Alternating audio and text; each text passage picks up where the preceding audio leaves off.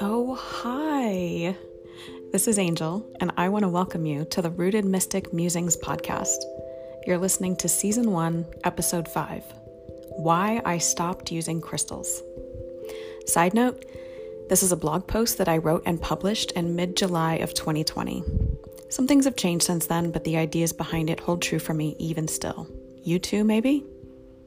I've included a link to the original blog post if you prefer to read rather than listen. Here we go. I'll just say it right up front. I love crystals. I do. And yet, I stopped using them a couple of years ago, at least for the most part. More about that in just a minute. Seriously though, I was the kid that would look at the ground as I walked. Now, okay, part of that was to be sure I wasn't stepping on anything living if I could help it, and I do still do that. But the other part was because I was just watching for interesting stones. Any rock that called to me, I would stop, inspect it more closely, and if it pinged something inside of me, it would go right into my pocket and right home with me. That's simple. I have no idea what I ended up doing with all these stones over the years, but this was just a fascination I've always had. Several years ago now, though, I even signed up for a fairly in-depth crystal certification course, which I loved. Found it fascinating to learn about the properties of various crystals, how they were formed, their internal structures, what impact they had, and then, of course, experimenting with the energetics of the various crystals in my own life. So much good stuff in this. So if I love them that much, why in the world did I stop using them? Well, there were a few reasons. The first is that I'd heard someone somewhere describe crystals and stones as Mama Earth's bones.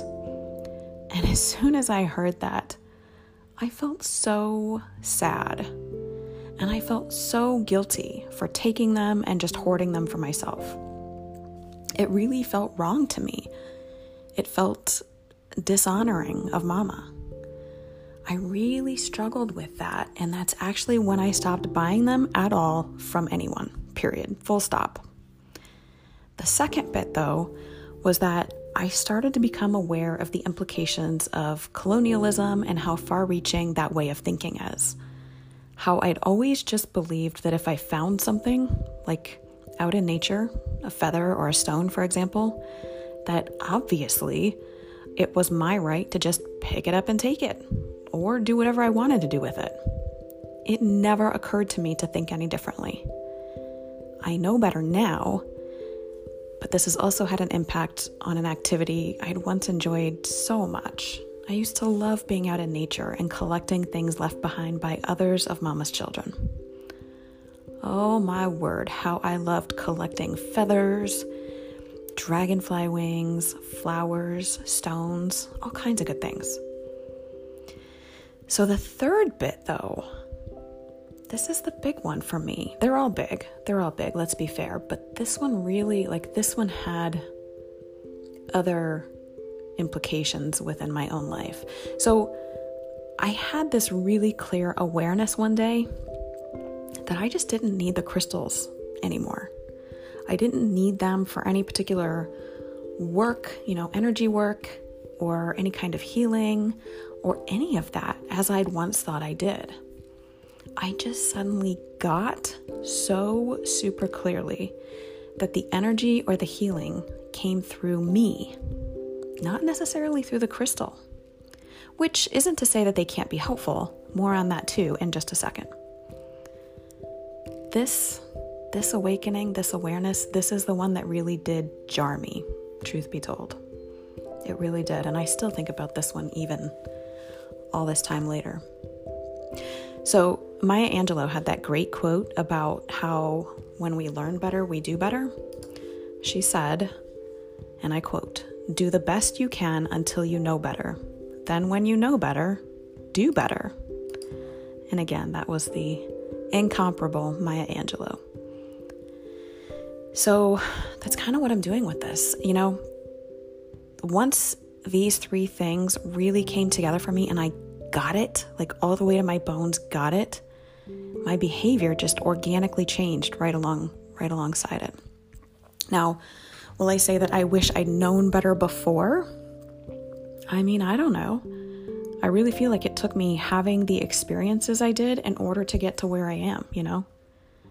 For example, I really believe that I needed to feel as though the crystals I'd been working with were what held the energy within them, and that I just needed to learn how to work with it and access it. I had no real internal concept at the time that the energy was within everything and could just as easily come through me. So I wouldn't have been able to access that energy in the ways that I did with the crystals at that point. For that reason, I am grateful for all of those experiences that I'd had. Now, there are some exceptions here. I'll tell you that when I had these realizations, I did gift almost my entire collection back out. Some I gave to a friend who loves and appreciates the crystals as much as I had. Many I took back out into nature and gifted to my kin there and back to Mama. Both of those felt really good. However, I also did keep a very small collection. I have a handful of tumbled, polished stones that sit on a glass candle holder, and I really do love touching them and loving on them and just being with them sometimes. You know, sometimes I take them out just to display around my home somewhere or in my office on my little altar, just for me to enjoy. One of those stones that I held on to was just this really beautiful chunk of black tourmaline, and another it's about a 3-inch clear quartz point. Both of those guys almost feel like part of the family. I mean, I really do feel a kinship with those particular pieces, and I can't ever imagine giving them back out, though of course that could always change. If I do feel called to gift them, I absolutely will. I just won't do it out of a misguided should. That's the thing. It's all about the energy, you know? And I do still work with these 2 pieces on a fairly regular basis at this point. I just love to hold them while I sit in stillness, or while I'm just listening, or when I'm really trying to get deep and focus. The black tourmaline especially always feels so super grounding, and the clear quartz point feels very, I don't know, just like clarifying and energizing for me. I really do love them. So that's my story with and about crystals. I'm super curious how this sits with you. Do you love crystals? Did you also used to love crystals and now you've decided to release them? Like, what's your take on this? I'd love to hear about it. Hop on over to rootedmystic.com and hit the contact form and let me know. Thanks.